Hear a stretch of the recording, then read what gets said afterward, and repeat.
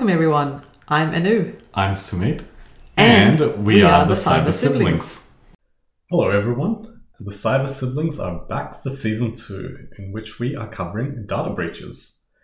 And in today's episode, we are going to be talking all about understanding data breaches in the aviation industry. So, Sis, aviation, why? Or why are we even talking about the aviation industry?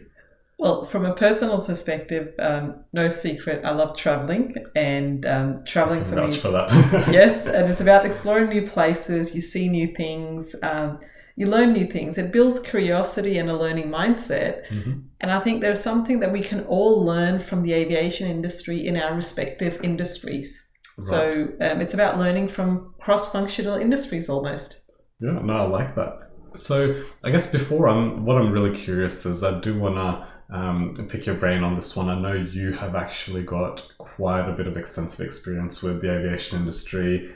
You've done the AVSEC Global Conference as well yourself, and I will touch base on this a bit later. I'm sure a lot of our listeners are curious to learn about when you did when Emirates invited you to participate in that, and they did that live hijacking exercise, and what kind of things you learned from that. So I will pick your brain on that one. But I guess for myself and a lot of the other people and our listeners, when we talk about aviation, I guess even for me, the first thing I think about is the aeroplane in the air, and then that's it.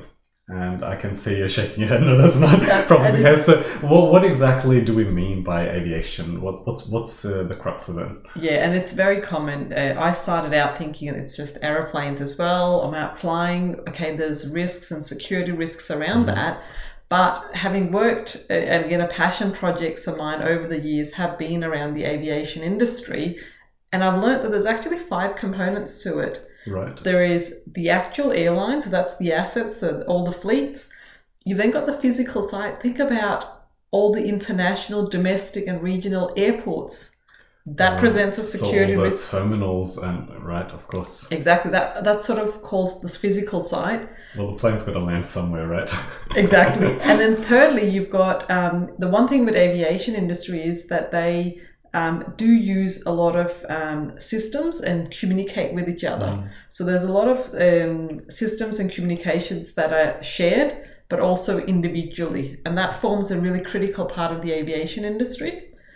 Fourth is all the enablers, I call them, sort of the travel agencies, the online booking system. They all connect into the airlines and the aviation industry in some way. Right. And then the one that always gets forgotten is all the service functions. When we go and fly, we think about the catering on flight, the entertainment, your baggage actually arriving at the destination, the safety and screening at the airport. Even before you get inside the airport, there is screening and checking. So all those 5 components make up the aviation industry. And I don't think a lot of people think about the whole picture. No, definitely not. I mean, as soon as you said catering, I doubt a lot of people would be thinking about food and cuisines when it comes to travel on a plane. But it seems like these 5, and I like how you've captured them into certain categories. It seems like it's all the surrounding functions or third parties, like we usually call them in industry. Correct. Anyone that's connected or servicing also falls within that aviation terminology. Absolutely correct, yeah. Right, gotcha. I guess now that we know a bit of a background on that, I mean, if we can fly up to about 30, 40, 50,000 feet, what's the landscape like? What have you seen, I guess, in the industry? What have you seen in consulting? What's actually happening in the aviation industry per se? Absolutely. So if we sort of go over the last 10 years or so and we look at the data breaches that the aviation industry have experienced, they've cost millions of dollars. And there are sort of 4 key themes that have come through from that. There is one which has been data breaches around from application and website vulnerabilities. Okay. So really where you've got fake websites or ability to insert codes in because there is an open vulnerability. Right. So web application hijacking and all these things come into play. Exactly, mobile apps that we use for travel bookings, etc. So the vulnerabilities is a big one that's been a factor for aviation. Yeah, and is that like more, how can I put it, with the airline website in itself, or is it also the third-party booking providers? It's been both. So over the last decade, we've seen data breaches as a result of both. Right, and there would be a lot of data sharing between the two as well. Okay, exactly, of course. Exactly. And that's then sort of the second theme. As you said, like aviation is made up of 5 components. One of the big themes around data breaches occurring is through third parties. You could be really secure as an airline or as a function, but you're in an ecosystem, you're part of the supply chain. And so third party providers not being as secure as yourself is still presenting a risk and the weakest link. So there are a number of data breaches that have occurred through that third-party provider. Right. In fact, a couple of years ago, a major airline announced that they had a data breach that lasted for 9 years, where criminals had gone in for 9 years, been able to take data, observe, monitor, and we're calling that 9 years. That's undetected. Someone's going in and out of their systems and networks. Correct. Wow. So third-party just, again, is something that the aviation industry is really conscious about, and it's something that the rest of us can learn from. And the other one is with aviation, a lot of the ecosystem, they rely on the same platforms.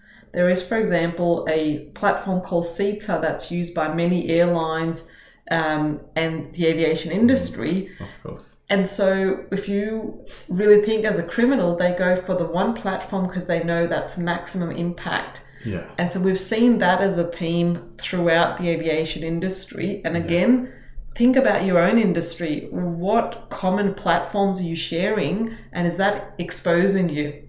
Right.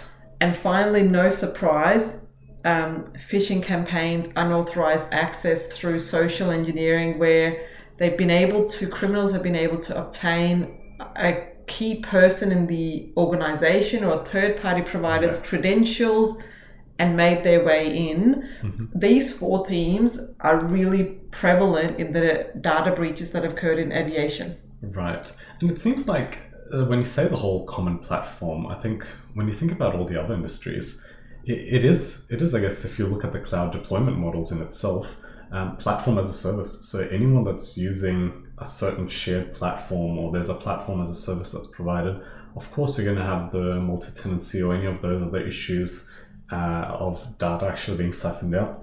And I think it kind of resonates a lot to me as well, where some providers, they will have their either source code or whatever they might have in terms of a product, and if they're doing it as a SaaS offering, but they've actually white labeled it, so people are using the same thing off the shelf but putting their own label on it. Well, if one has a vulnerability, it's likely they all have a vulnerability. So it's the same thing as platform sharing. Exactly. But you've still got that overlap. Okay. So no different from, I guess, nothing major from the other industries, except the website and the web application hijacking and the mobile applications, I guess malicious code and all of those. It's no doubt. I guess the next question is why? I mean, is it purely about, some of these platforms are not being patched, or I guess why is the aviation industry in itself such a target? What are they after that they can't get from it anywhere else? No, it's a really good question, and I think it's a question that everyone should ask themselves, no matter what industry you're in. And with the aviation industry, obviously we're seeing an uptick in travel, business and leisure post-COVID. But just in general, travel has been something that is just part of everyday lives, and we've seen a change in how consumers travel, low-budget airlines, high-class, etc. But so there's volume, right? So there's volume. It's an industry that's booming, or at least there's activity going on. then you ask yourself, okay, well, if it's an activity going on, what kind of data is there? Why would criminals go after it? Yeah. And there's two things that's happening in the aviation industry. Think about if you go traveling, what kind of data are you giving? Probably my, security clearance, so probably my passport. Yep. My passport details.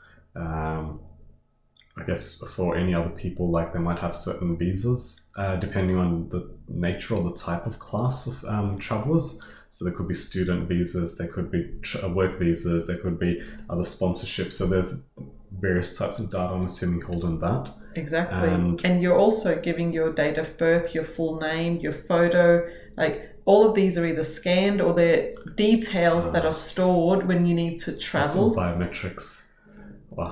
That's right. And that's where the new, I guess, so the reason the aviation industry has been is a target is because of all this sensitive data, and you've got more travelers. It's collected and updated continuously. Yeah. But we're also now seeing with biometrics data coming through, there's a new type of personal sensitive data, and it's not data that you can go and change. Like my fingerprint is going to be my fingerprint. Yeah. Right. So this data is very valuable, and therefore the aviation industry is high on the list of targeted industries. Yeah.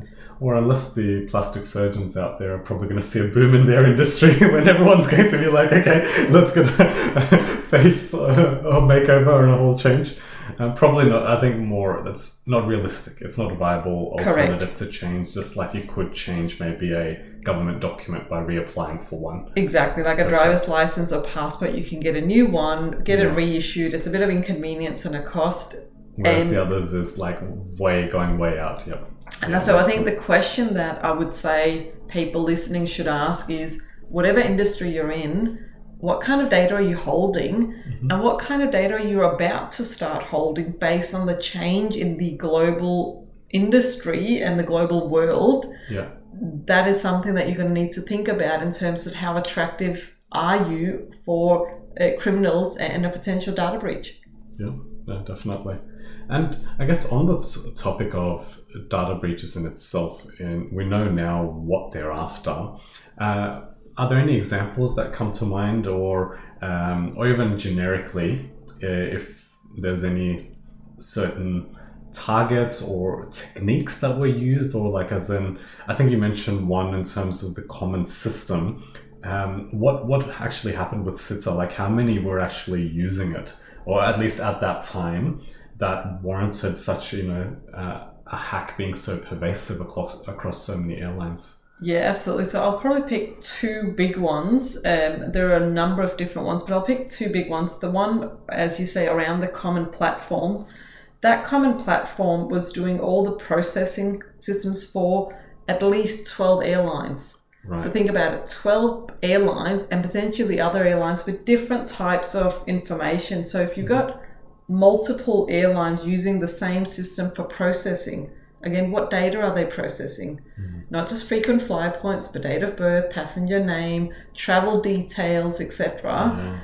You are then going, and there's also third-party providers that connect into that platform because they need to use it to do the processing. Yeah. And then you're talking about, again, not in the same country, but offshore, different regions. So that common platform, actually, the way that happened was, from what I understood, reading all the details at the time, was through something as basic as a phishing campaign. Yeah. So the fact that they were able to get unauthorized access to this platform through a human being is allowed the attackers to actually go in and get all this data. Right. So again, all the controls can be great. All the systems can have the best controls, but human element and the human mindset and a great phishing attempt, or being able to sort of trick someone into giving their credentials or somehow getting those credentials, allowed the criminals to go in, and that one thing impacted multiple airlines and compromised lots of data. Right. So it still comes down to, it's not about how many controls or safeguards that you have in place. If it's just one door between a hacker and a wealth of knowledge that you could say, or information that's leading into multiple doors with different airlines, and they're all unlocked. Well, technically, they only need to break down one door. Exactly. So I think the lesson here for anyone in any industry is, how are you making sure your people, that cyber awareness and that human element is covered, the mindset? And secondly, looking at, is there a concentration risk? Okay. Yeah. But then the second one that's been a big one in the aviation industry is around, if you think about, there's been a number of airlines that have been impacted through their vulnerabilities. So whether it's their mobile app, their actual website, there were vulnerabilities, and criminals were able to inject codes into those vulnerabilities. And then as a consumer, you're booking your flight on the mobile or on the main website, they're actually able to skim your data and take all your credit card details and information.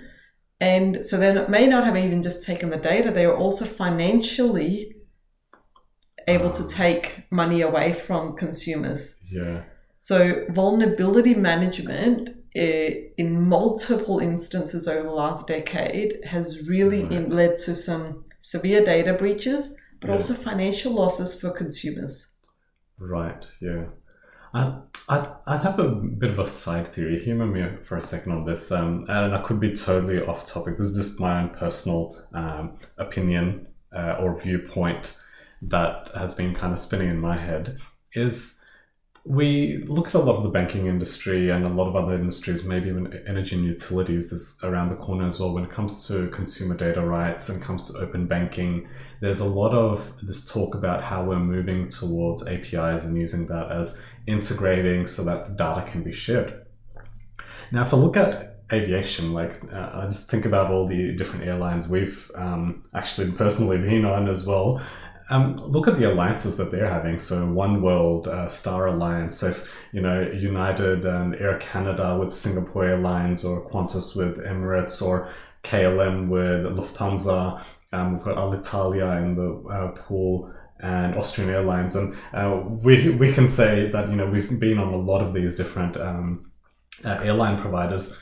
When it comes to the points that we accumulate on them, they're really, some of them are really valuable, like in terms of, okay, well, if you sign up on this, you get this many bonus points, and especially around Christmas time as well. Some of them are giving those extra points to sign up, make sure you subscribe to this. Now, when it comes to the point transfer system, so a lot of them will have their, are you Ruby, Emerald, Sapphire, or are you Gold, Silver, Platinum, or all of those tiers. They don't always match between each other, but you can do points exchanges between a lot of them. So that would involve a lot of data sharing, but how safe and secure is that data sharing actually being done? How are they like open APIs? Are they actually being done? Are they proprietary between the two systems? But if they're using the same system, it's likely an airline is going to say, okay, let's just do a one-for-one swap, or let's do a quick calculation of 1 point to 2 points. And that's not going to be safe when the data behind the points, meaning the name, the address, and the phone number, and the gender, and whatever, like as all the PII of the consumers, that's not going to be protected in that process. So is my hypothesis right in the sense that while there's a lot of that data sharing, that's also creating a lot of vulnerability because that's not being patched? Look, it's absolutely possible in terms of that hypothesis, because end of the day, if you are sending and moving data around, you're opening it, it's open for vulnerability and being grabbed on the way transfer, like in transit, data in transit. So it's an absolutely valid hypothesis. Greater attack surface area as well. Okay. Exactly, yeah. And the one interesting point I'll say that many people don't know perhaps is there's actually been a number of data breaches or vulnerabilities that has led to 3 major airports being shut down in the last decade. Wow, okay. So the fact that these security risks and the data breaches have actually shut down full airports says a lot about the impact as well. Yeah. And yeah, no, I think when you put it in that with that description that really, I guess, emphasizes the impact. Correct. That's pretty much not just an inconvenience, that's a full-blown shutdown. Well, so I guess in terms of, if we come to lessons, and from this, if you could, I do want to jump back onto that Emirates one and the global AFSEC of Aviation Security Conference that you got invited to, and you shared a lot of insights. That one's always been a hot topic, and I know you always get questioned about that. I guess if you could incorporate that with generally what your research has also shown, I guess for our listeners, what kind of lessons can we learn from these data breaches? And I know you already talked about the vulnerability as one. So yes, there is the whole patching, the zero-day attacks,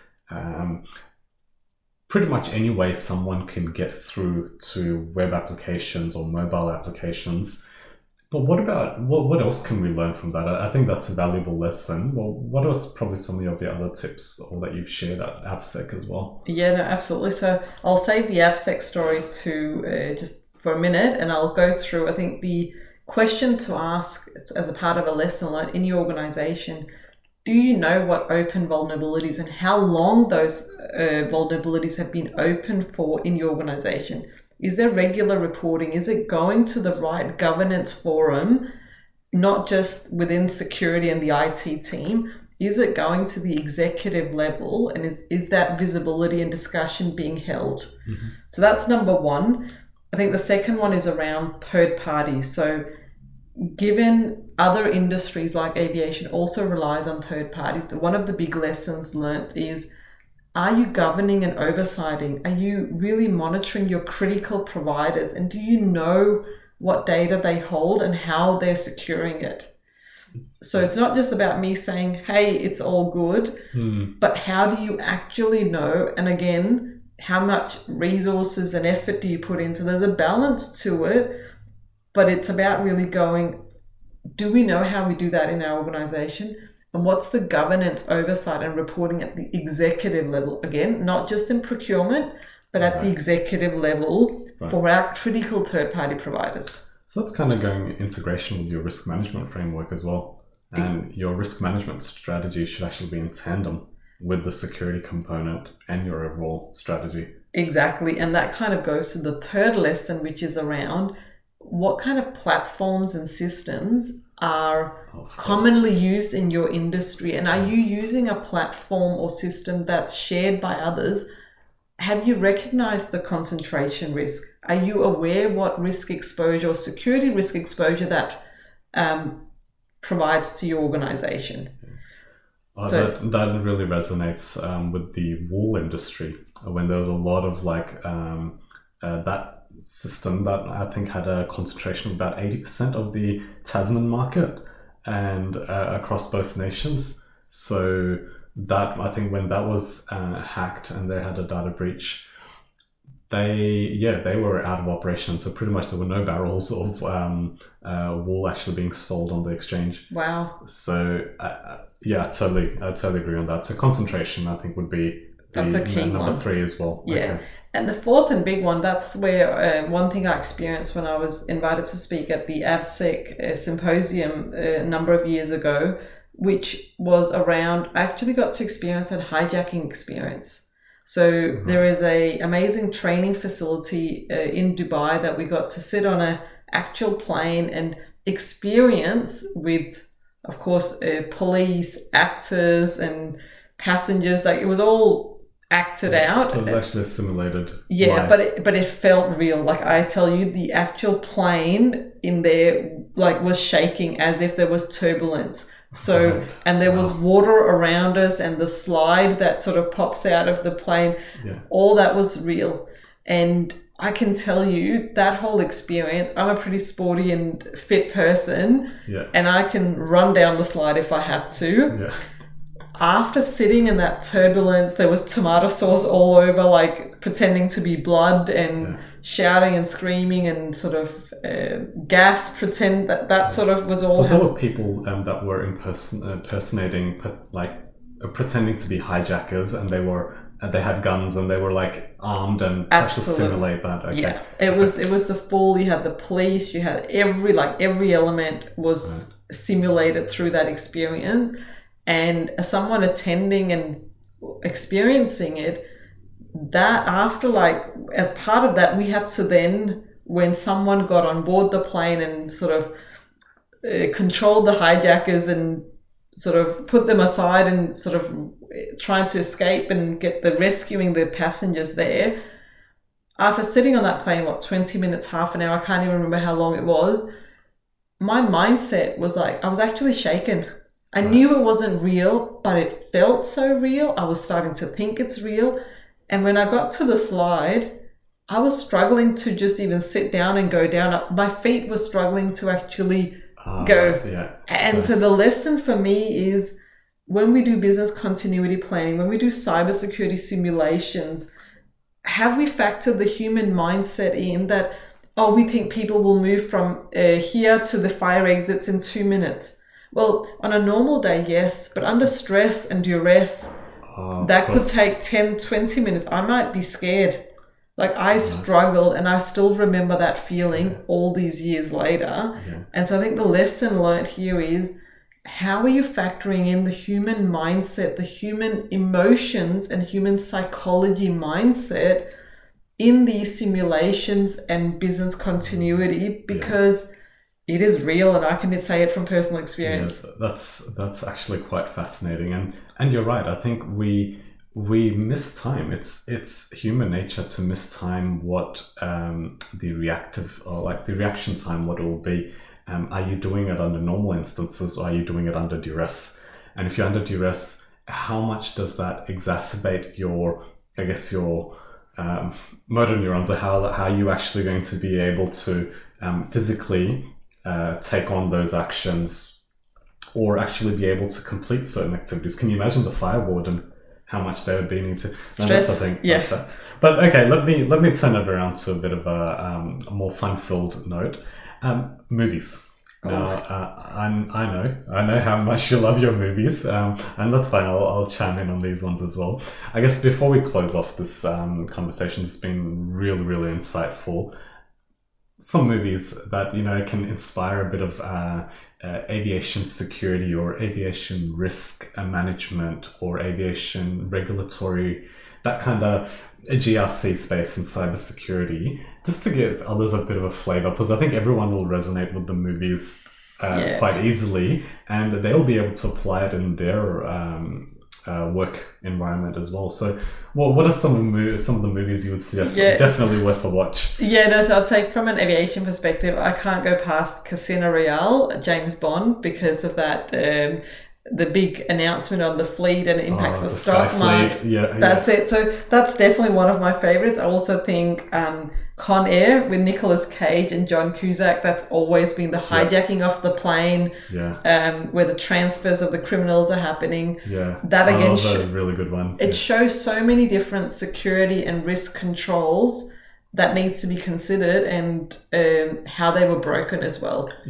And then that's a really good one. And if I go into Bollywood, I can't get past Nirja, which is where an air hostess actually faced the terrorist attacks and how she dealt with it on the plane. So again, a security risk. And then again, Runway 34, from a pilot's experience when you're in that situation, how they actually dealt with that safety and turbulence issue. I think those movies sort of stand up, but I'll turn it around. What about you? What are your favorite movies?